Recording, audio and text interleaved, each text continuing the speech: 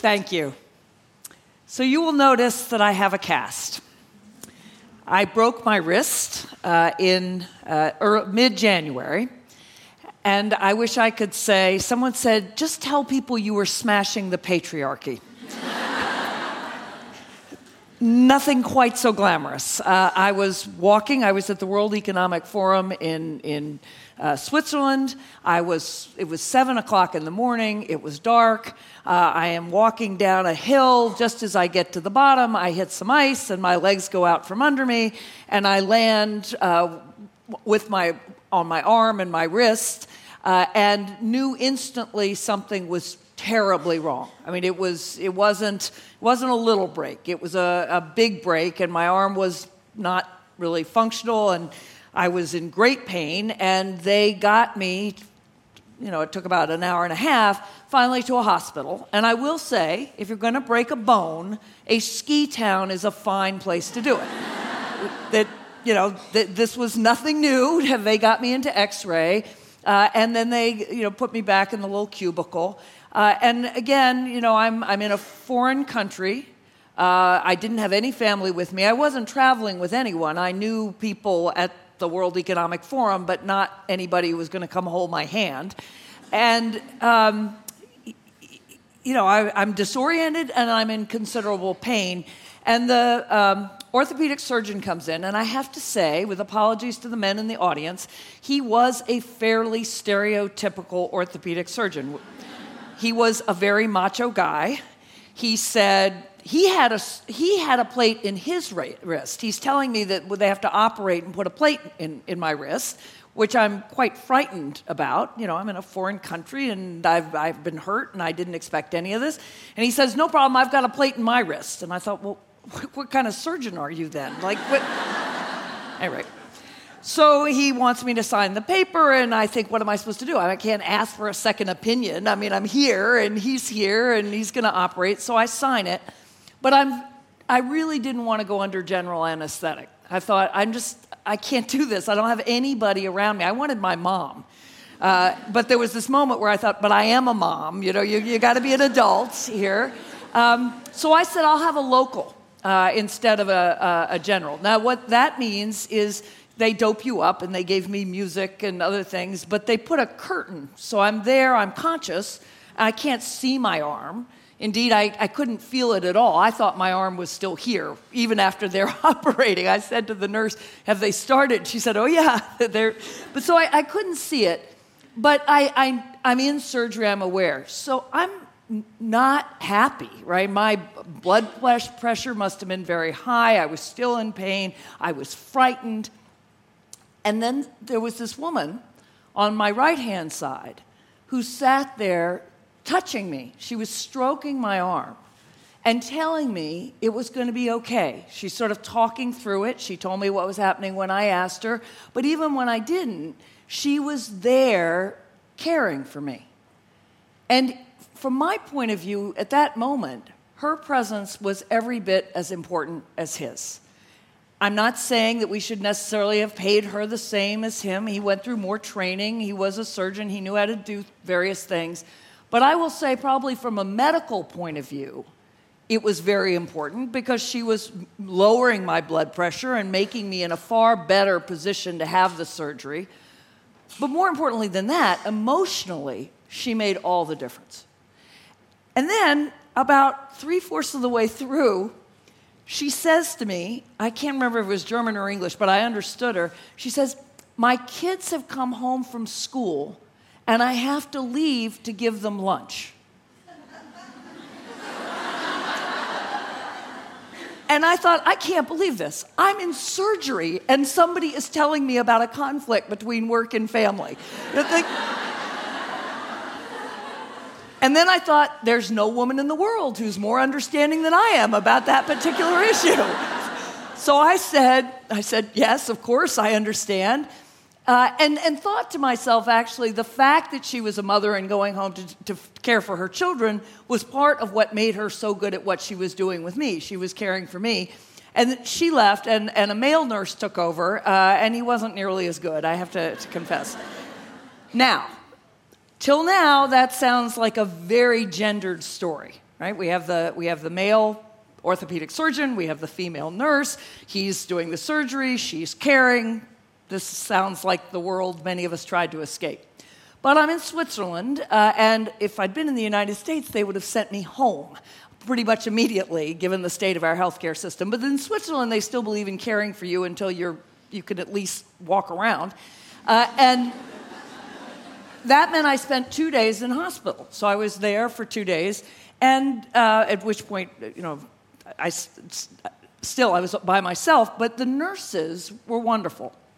They were equal men and women. There were an equal number of male nurses and female nurses. And some of the male nurses were better than some of the female nurses. Some of the female nurses were very brisk in a kind of stereotypical Swiss way. And some of the male nurses were extremely empathetic and helping me figure out what I had to do. Now, I would not have broken my wrist so I could tell you that story. But given that I broke my wrist, that story highlights the two principal items of unfinished business that I want to talk to you about. And the unfinished business is the unfinished business of achieving genuine equality between men and women. That's how I think of what we are striving for. Genuine, full equality between men and women. And we've come a long way. We far farther than many of the younger women in this audience can probably imagine. But we're not going to get there unless we make change that is as big and as radical as the change we've already made. And that has to be change in two directions. And the first is we have to value care. We have to understand that what that nurse did and what she did when she went home to her children was every bit as important as what the surgeon did. That it's actually simply part of basic human nature, right? I actually read this, surprisingly perhaps, in a quote from Bill Gates, who said, "There are two basic forces in human nature, self-interest and caring for others." And that's true for either of us, all of us individually. The self-interest part, the part I think of as the competitive side, the part where we set our own goals and we strive to achieve them, and we often strive against others, and competition can be a very good thing. It does, in fact, often spur us to do our best. That's one side of who we are. Some of us are more competitive than others. I'm very competitive. I'm more competitive than my husband is, for sure, just because that's how I was born. I didn't ask to be that way. So that's half of who we are and what we do. But equally, we are caring beings. Indeed, if you go back to the sociology, to the anthropology, to the paleontology, what you see is we would never have made it past the first saber-toothed tiger or whatever animal happened to be trying to eat us without being social animals, without caring for each other, without coming together in ways that allowed us to care for our children and our elders and our ill and disabled. That just as much as that competitive urge that led Virginia Woolf to write A Room of One's Own, right, where she says, to write, a woman needs money and a room of her own, meaning she's got to be able to be in that competitive world. We need that, but we also need care. But when we liberated women, when we started in the second wave of feminism, but in the 60s and the 70s, we liberated women to be our fathers, which probably had to happen that way. Our fathers had the power and the money, and they had opportunities that women didn't have. And so I grew up essentially believing, to be a feminist was to be a woman who not only could just earn a living, but who was, breaking the glass ceiling, who was valued for what she did that was like what men traditionally did. And along the way, we devalued all the work that women traditionally did. Right, so I would have told you that my father was a lawyer, and I'd have told you my mother was a professional artist, and I would have told you all about her paintings, and I'm very proud of all that. But I would not have told you she was a homemaker. But now I look at my parents, they're in their 80s. My father has represented people and stood up for principle and has had a good career. My mother paints, but she's also woven our family together. She raised 3 happy, productive children, all of whom are themselves contributing in various ways. But independent of what we do for a living, we are each other's foundation. I could have done none of the things that Ann just talked about without my family. And indeed, in Switzerland, the minute I called one family member, the family grapevine went out, and immediately my brothers are calling, and my sisters-in-laws are calling. Everybody is doing what we do because we are the foundation for each other in the same way that enables our work in the same way that our work, provides for our family. And that didn't just happen. That's my mother's work. She worked hard at it. She raised us, and she invested in family. So it's the right thing to do. It's a core part of who we are. But along the way, as I said, we devalued care. So that now, if you're in a profession and you step back to care for your children, your elders, your spouse, your friend, your community members, and you suddenly say, well, I'm home caring for somebody, watch how fast you sink in the social estimation of the person you're talking to. And countless women who have been, high flyers in their careers step out and suddenly discover, in the words of one woman, I'm nobody. So we've got to revalue care as a fully equal and important part of who we are as human beings and what it takes for us to flourish. Now, the last thing I'll say is if we focus on care, we also develop a far more inclusive feminism. Because when we focus on advancing women, which is the way it's normally framed, what we're focusing on inevitably is women at the top. It's just human nature. If you talk about advancing women, you want to know how many women CEOs there are, how many women politicians there are, how many women presidents or surgeons or whatever it is, because that's the whole idea. When we say advancing women, we think we want as many women at the top as we have men. And we have far too few women at the top, but we also have far too many women at the bottom. It's what I call an unlovely symmetry. The poorest members of our society, I know this to be true in the United States. I am betting it is true in Australia, but I don't know the figures as well. The poorest members of our society are women who simultaneously are expected to support their family with cash and with care. They are the people, we do not support their care. We expect them to work, but we do not support or value their care. And women often who are in the middle class, who get divorced, or who somehow otherwise lose another stream of support, quickly find themselves at the bottom. So if we talk about care, the policies we need to support care are policies that will actually help women who are poorer and who have less advantage more than women who are at the top. Women who are at the top tend to buy their way out of care issues. Right? We can afford to hire other women to take care of our children or our parents. Those other women, though, are disproportionately poor women just in the United States, women of color, and immigrant women. So valuing care actually is also about valuing carers, not just the woman who says, I'm stepping out to focus on my parents or my children or anyone else, but also the paid caregivers. And to say the work they do is important and needs to be valued and paid and professionalized in ways that ripple throughout the society. So that's the first thing we have to do, the first item of unfinished business. We have to value care, and we have to value care equally with competition. And we have to understand that for a human being to be whole, there should be both sides, and for a society to flourish, there need to be both activities. But that, if we only do that for women, we're going to go backwards, right? If you say I'm going to value care, but women are the caregivers, well, very quickly you get back to, okay, so women should be back in the home. That should be what they do because care is really important, and women give care, so women should be giving care rather than earning an income. The only way to really get to equality is to value care when men do it just as much as when women do it.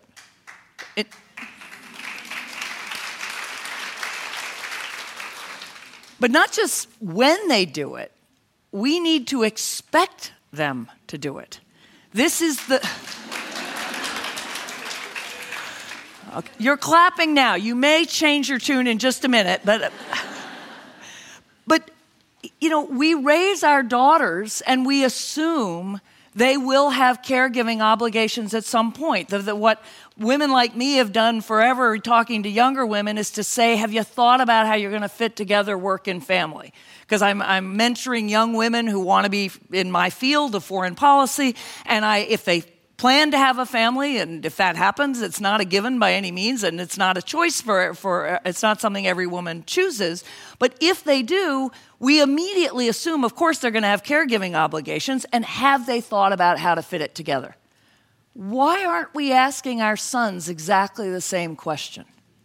Why aren't we saying to all of our sons and all of the young men we mentor, well, you know, if you are planning to have a family, have you thought about how you are going to fit together whatever you're doing professionally and the care of your children or your parents or anybody else?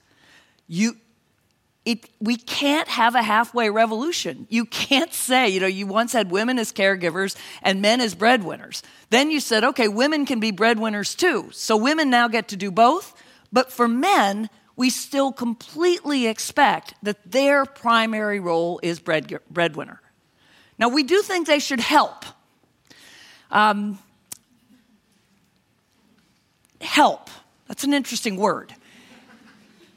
Help means you decide what needs to be done and he does it. And that's not equality either. As my husband finally said to me when we had this conversation, he finally said, you know, as my jobs got bigger, he ended up doing more and more of what we call lead parenting. I was traveling, he was at home. He, by default, was the parent who was filling out the school forms or, showing up at the school meetings or driving the children wherever. The sort of thing we'd once done together, but increasingly he did it.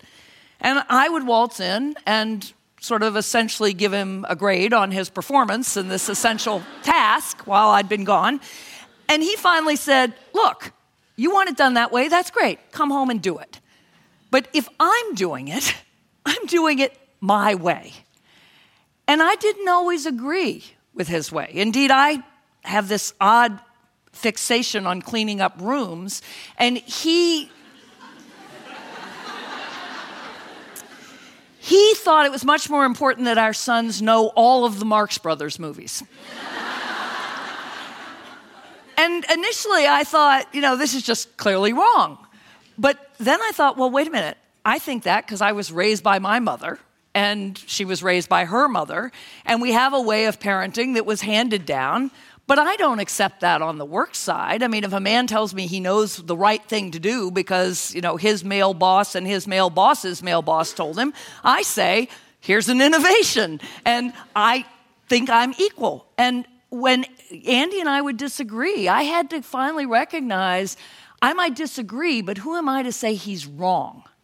Right? He is just as competent as I am. He does it differently. Nothing I am saying here suggests there are not gender differences of various kinds, but different is not wrong. So this equality, when we say we have to expect men to be equally caregivers and value them when there are caregivers, requires women to let go of a lot of our own sexism. Because we have to really accept not only that they can do it, of course they can do it. I mean, running a tight ship comes from the Navy, right? They can do it. But they may do it differently, and you may not like it. But that's equality just as much as it is equality in the workplace, that you get an equal say with the men in your workplace. Okay, so that's a big, big change. And many people say, yeah, but men don't want to be caregivers. That's the problem. They are happy with this arrangement. Well, that's what I thought too when I wrote my article. And men wrote to me, a large number of men, saying, you think we have it all, but I didn't ask for this system. I didn't ask to be the person who is told, no, you can't write a novel, or no, you can't follow your passion because your role is to support your family. I didn't ask to not be able to go home at 5 o'clock and see my children and be involved in their lives. I would much rather be able to be as engaged with my children or my parents or whoever else you may be caring for as the woman in my life. But this is the role society handed me. And one young man, an African-American man, wrote me and he made that argument. And then he said, I know, you're thinking, yeah, well, maybe I want that, but most men don't. And then his next line was, that's what men thought about women in the 60s. And I'm old enough to remember that. Men saying, women don't want to work. Women like being at home with their children. That's their role. They are happy. They don't want to work. They don't want to be in the rough and tumble of competition. Well, surprise, surprise, right? When you made it perfectly possible for women to do that and valued them for doing it, many of them decided, yes, that's very much what I want to do. And we have no idea what men really want because we are still imposing a gendered role on men that we've not eradicated it with respect to women, definitely not, but we're certainly well down the road, challenging gender expectations for women. So if we're going to do that, we've got to do that for men too. All right, at this point you're thinking, great, she was a professor. Professors imagine new worlds. That's what they get paid to do. There is no way we're getting here. So I'm going to close by talking about what all of you can do and what we must do to finish this business. And the first thing to do is to start with all of you, which is you can change your own assumptions, and the best way to reflect that is to change your language. So here are a couple things all of you can walk out of here doing. First, the next time you meet somebody, do not ask, what do you do? Very simple. Don't ask, what do you do? Ask, what book have you read lately?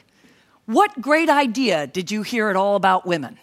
What did you do last weekend? What movie have you seen? Anything other than, what do you do? And I'm now going to define you and locate you in a social hierarchy by your answer, how high up you are and how much money you make. Because, again, this may be particularly an American disease, but it's hard for me to believe that at least some of it doesn't obtain here. So that's the first thing.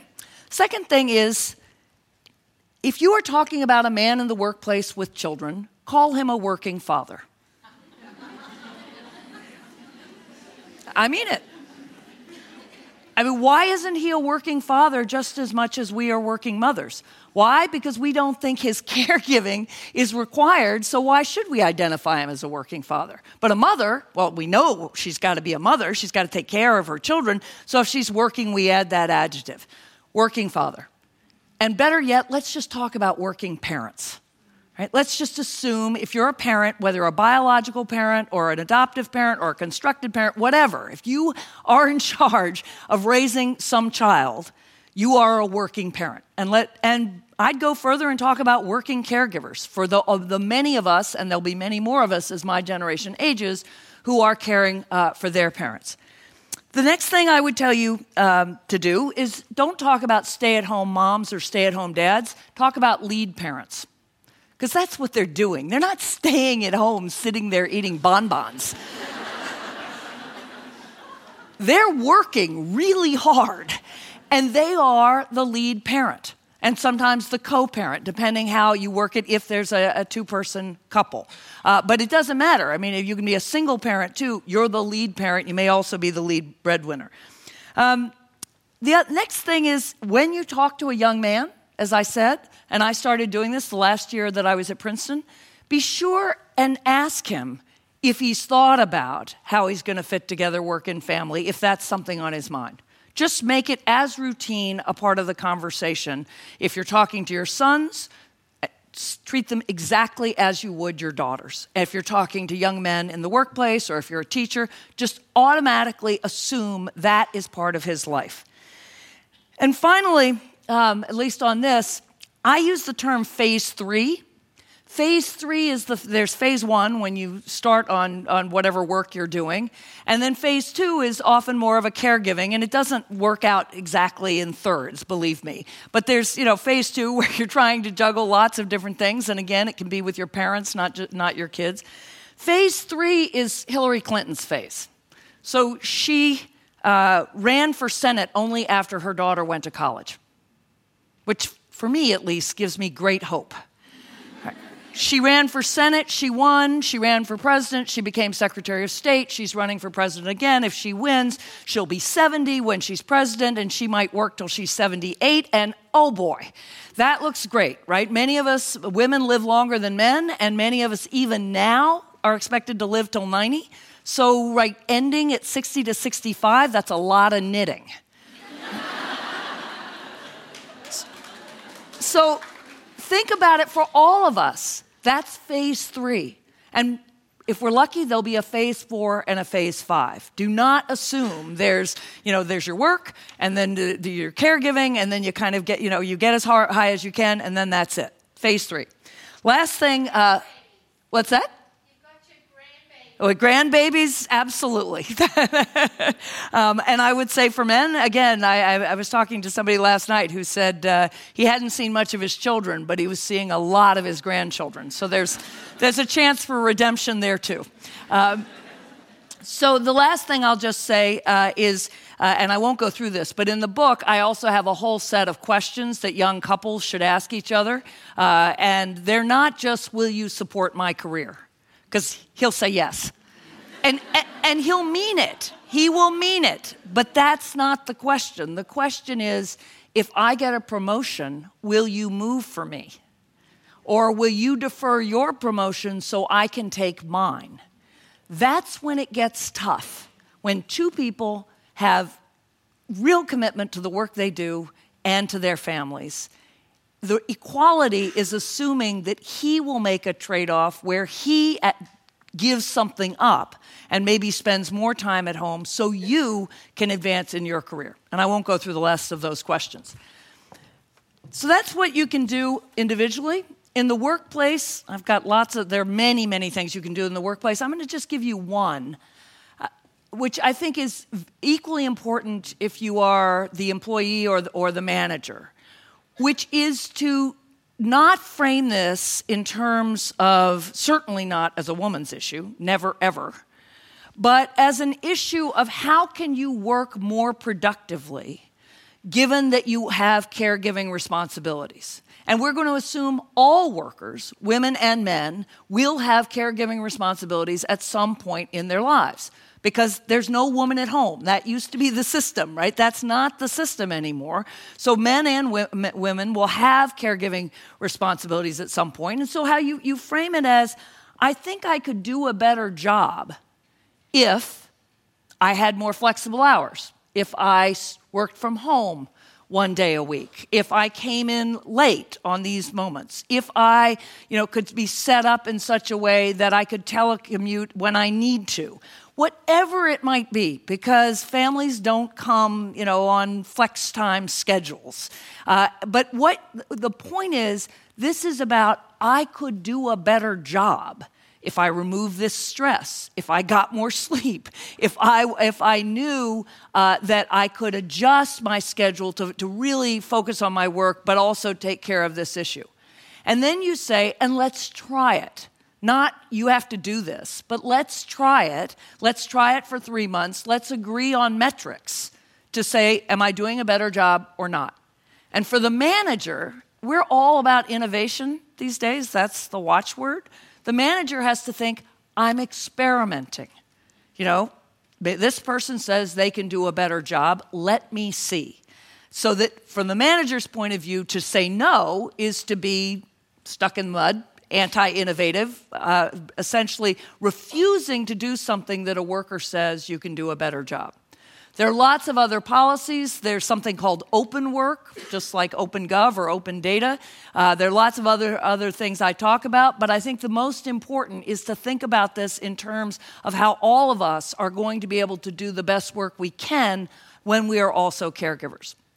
And the last thing we have to do is to build an infrastructure of care. And Anne said at the beginning, and it's true, Australia has a better infrastructure of care than the United States does.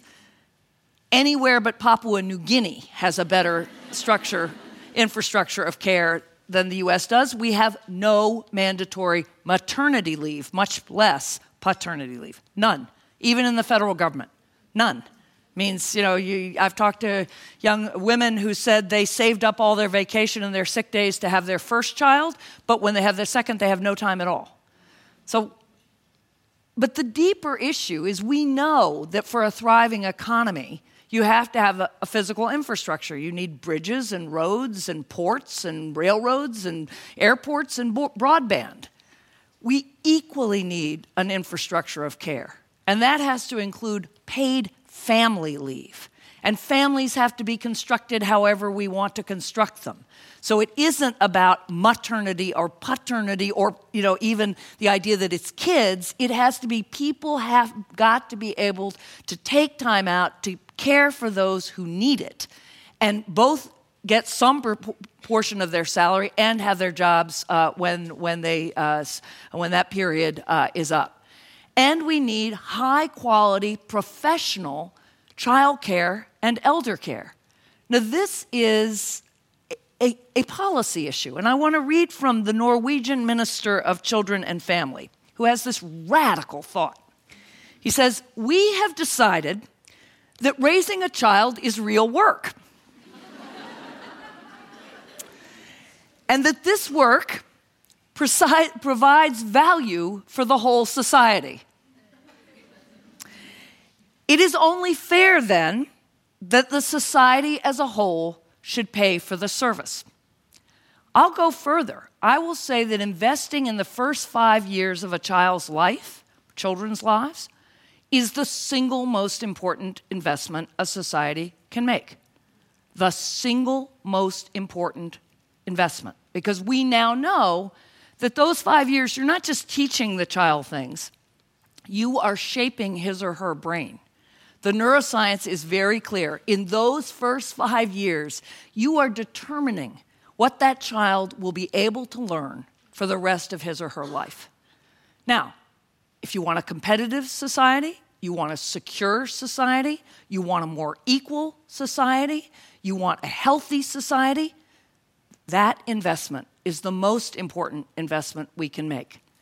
And at the other end of life, it is simply a question of what kind of human beings we are. Do we repay the debt to those who cared for us and then care for them? So we need to build an infrastructure of care. We need to pay for it. But we don't just do that as, this is something we're doing to help women. We do that because as a public policy issue, we are investing in our society just as importantly as we're investing in roads and bridges and other things. I'm optimistic. That seems like a lot of change, raising our sons the way we raise our daughters, expecting our sons to be just as involved in caregiving, looking at somebody who says, I'm caring for my mother, or I'm caring for my son, or I'm caring for my spouse, or I'm caring for my friend with cancer. And looking at that person and thinking, you are doing something really important. Not only that, I admire your character, and you're learning a lot. Because care's hard, and you learned how to invest in others. That's a big change. But when I was growing up, my mother used to put little vases of cigarettes on the dinner table when she gave a dinner party. Now, if you did that in the United States today, you'd probably get sued. But that's what you did. That was the 1960s, early 1970s. And I was born when there was still Jim Crow, legalized segregation in parts of the American South. And now we have an African-American president. We still have plenty of racism in our society. There's no question about that. But that was only 60 years ago when blacks and whites could not share the same physical space. And I didn't know any women. I knew one woman lawyer. I didn't know any women doctors or judges or politicians or anything else. One woman lawyer. And yet in 2014, 2012, my 14-year-old and I were watching the Democratic convention, and John Kerry was talking. And my son said, "Who is that?" And I said, "Well, he was a senator. He is a senator. He ran for president. And if President Obama is reelected, he'll probably be Secretary of State." And my son looked at me kind of like that, and he said, "You mean a man can be Secretary of State?"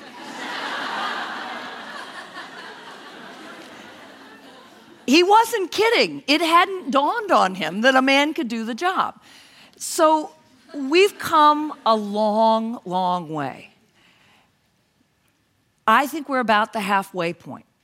But given how far we've come in a relatively short space of time, if we make up our minds to value not only women, but traditional women's work, and to value it when women do it, and to value it and expect it of men, we can get to full equality between men and women and finish the business of the gender revolution. Thank you very much.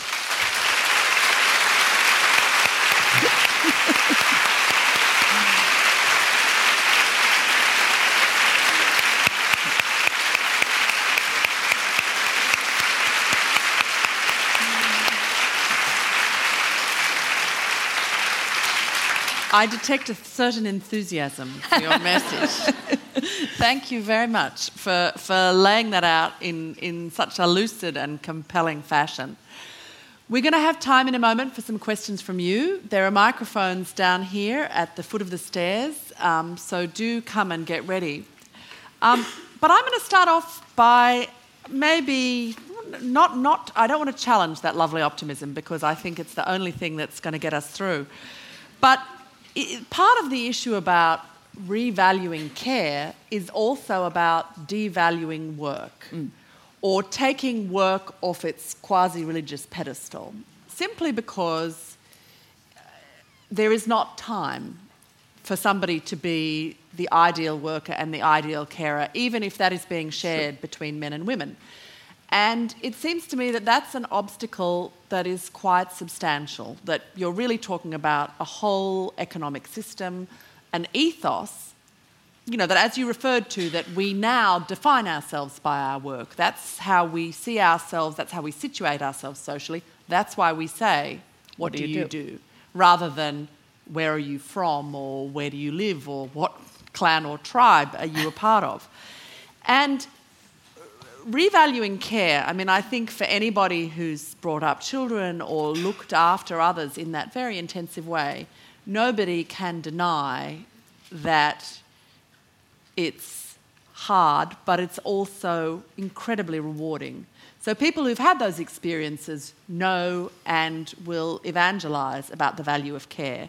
But how do we go about taking work off its pedestal without starving to death? Well, so let me be clear. I love work. I'm not suggesting that we starve to death. I also think that one of the great things that the women's movement has accomplished is that we tell our daughters, you need to be able to support yourself. Right? And that's hugely important. We say you do not want to be in a situation where you are married and the marriage doesn't work or you're just together, regardless, but it no longer works and he or she leaves and you can't support yourself. So I believe everybody has ought to be able to support themselves and the dignity and value that gives them of having a profession, whatever it is, having a job, whatever it is. That's very important. And I wouldn't devalue work in that sense at all. I do think, I think a number of things are going to happen. The United States is obsessed at the moment with the future of work. And it's not because we're thinking about men and women and care. It's because we're thinking about robots. We're thinking about, the full digital revolution. We're just at the outset of the digital age. We're somewhere after James Watt discovered the steam engine, but way before you got to mass production in the industrial age. And so and many people are worried there won't be enough work. And that many of the jobs, particularly the sort of mass jobs, are going away. So I think we ought to think about that in that context, that care is work too. It is work. It's hugely rewarding, but it's work. It is work that we need society to do for all the reasons we said. And I think you can then say, look, it's not okay to have children and not care for them. It's not okay not to care for your parents if they need it, or anybody else. And so that people who put their work ahead of their family at any cost, you start to say, what are your values? Right? Like there's some work, I understand, there's situations in which you have to do that. I'm not saying you don't, and there's certain level jobs where, yes, you're just making that commitment, you have to do that. But overall, we would say, there are going to be periods of your life where you can put work first, and that's great. And then there are going to be periods of your life, if you choose to have a family or your family needs you, in which you're going to put work second, or you're at least equal. And that will become what we expect of the people we admire. And lest you think I'm completely idealistic, a Finnish CEO said to me, in Finland now, if men don't take 2 months of their paternity leave, they lose it. So it's use it or lose it, or you're leaving money on the table. And a Finnish CEO said to me that now when he interviews young men and they haven't taken paternity leave, he wonders about their character. And that's the way we ought to think about it. Scandinavian utopia. Yes, I know. I understand. If it wasn't for the climate, we'd all be thinking very seriously. I'm not going to monopolise, Anne-Marie. There are too many of you with questions here. We'll go to the question here first. Thank you. Anne-Marie, my question is, I'm asking you to comment on my experience, which is that I think in our society that male caregivers are overvalued, and I also think that male caregivers go up in social estimation when they caregive. And I'll give you a very quick example from my experience. I'm a barrister and I appear a lot as a Crown prosecutor, and my husband and I are extremely great co-parents, and he's a successful policeman. Everyone in this audience has seen him on TV many times doing excellent police work. And we decided that I would go into the country and prosecute and for 3 weeks in the school holidays in summer, because then he could have our children and it suits our family. Every single one of my male and female friends give him unbelievable admiration for his amazing commitment to our family. I do this all the time and I get no praise. And also, so his value goes up. Everyone thinks he's amazing. He gets compliments, and it really pisses me off. Yeah.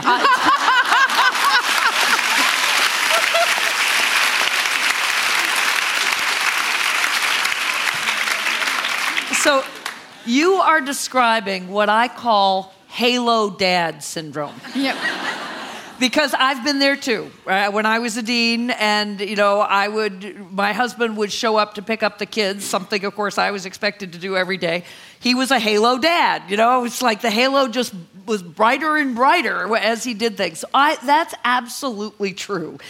It coexists, though, with men who go part-time or are lead parents who are even more devalued than women in that setting because their very masculinity is questioned. So both things are true.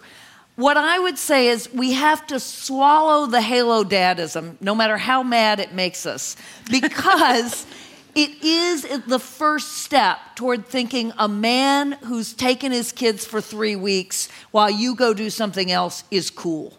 And it's very important that, my husband was willing to do this because one of his mentors had been in this role vis-a-vis his wife. So I think we got to suck it up and see it as the first signs of positive culture change.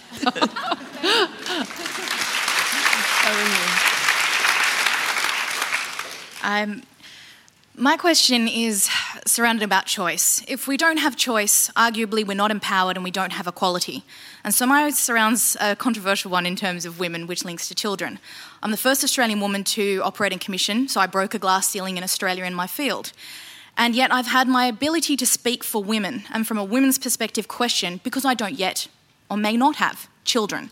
Questioned not just by federal ministers, but by women. Because the most meaningful thing I can do is have children. Isn't that a horrible thing if you can't medically or otherwise have children? So my question is, how do we break that paradigm where caring only matters if it's children? It doesn't matter if it's your aunt who doesn't have children, your stepmother, your grandfather that you're legally guardian of with dementia and end-of-life care. But that doesn't matter unless it's caring for children. I can't speak for women, or we can't speak for each other unless it's caring for children. How do we break that paradigm?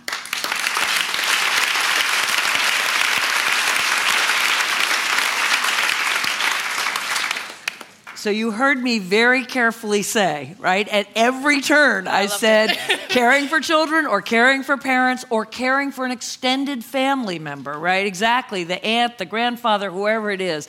And all I can say is we have to keep reinforcing that. I know countless women who don't have children who are, who care for their nieces and nephews in ways that are like that, or care for their parents, or invest as you've invested in public service, where you're investing in your community, you're investing in others by the very work that you do.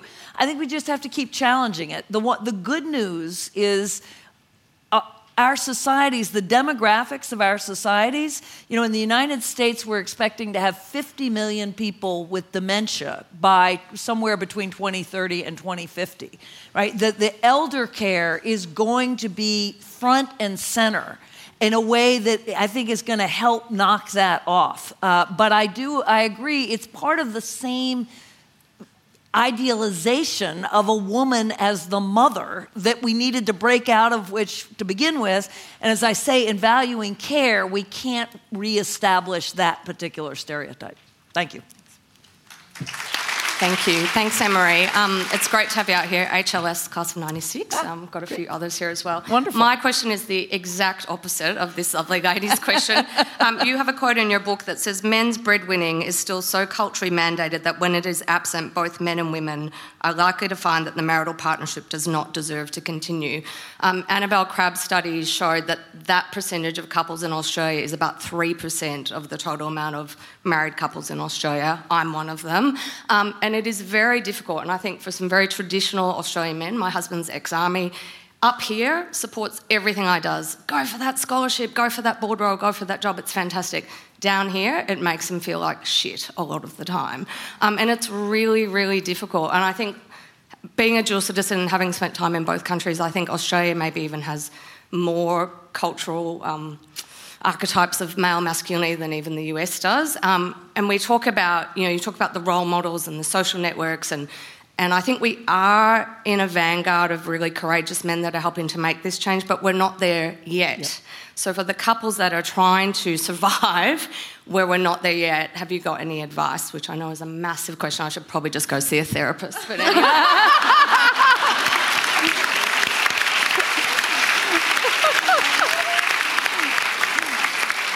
I do, because I've lived it and live it. And my husband wrote an article called Why I Put My Wife's Career First, in which he discusses that. And so a couple of things. It's interesting that you said your husband is ex-military. Yes. So both Andy and I have gotten more letters from men in the military who are in this position than anywhere else. And we think there are a number of reasons. There's duty, there's family values, but I think part of it is these are men who are more sure of their masculinity than many others. They've been in the military. It's sort of the masculine archetype. And this is where I think we have to push it, that the men who do this are the men who are secure enough and strong enough and confident enough in their masculinity that they're willing to break gender roles. And that they are like the women of the late 1960s and early 1970s who, when they went into the workplace, were accused of not being feminine. They were called every name in the book, and most of them had to do with a male anatomy. Because it was you're not feminine. And similarly, men who are doing that now are told they're not masculine, and we need to flip it. We need to say that those women were pioneers for a different version of femininity. So now you can be a CEO and wear, 4-inch heels and dresses and, be plenty feminine. In the old days, they had to do it on male terms. Those men today are strong pioneers. And that's why I said we have to live with halo dadism, because I'll take it, yeah. Right? But we also need to celebrate, and you are seeing it, movie stars who are doing this more, right? And if I'm talking to people, in the media, essentially you need a campaign to tell the stories of men who are breaking gender roles and supporting their wives, right? He's supporting you in the way you want to be supported. But I wouldn't lie if I said it was a hard road for women, it's going to be a hard road for men. Last thing I'll say is young men raised by working mothers, they're our targets. So you're telling me to find a toy boy. Is that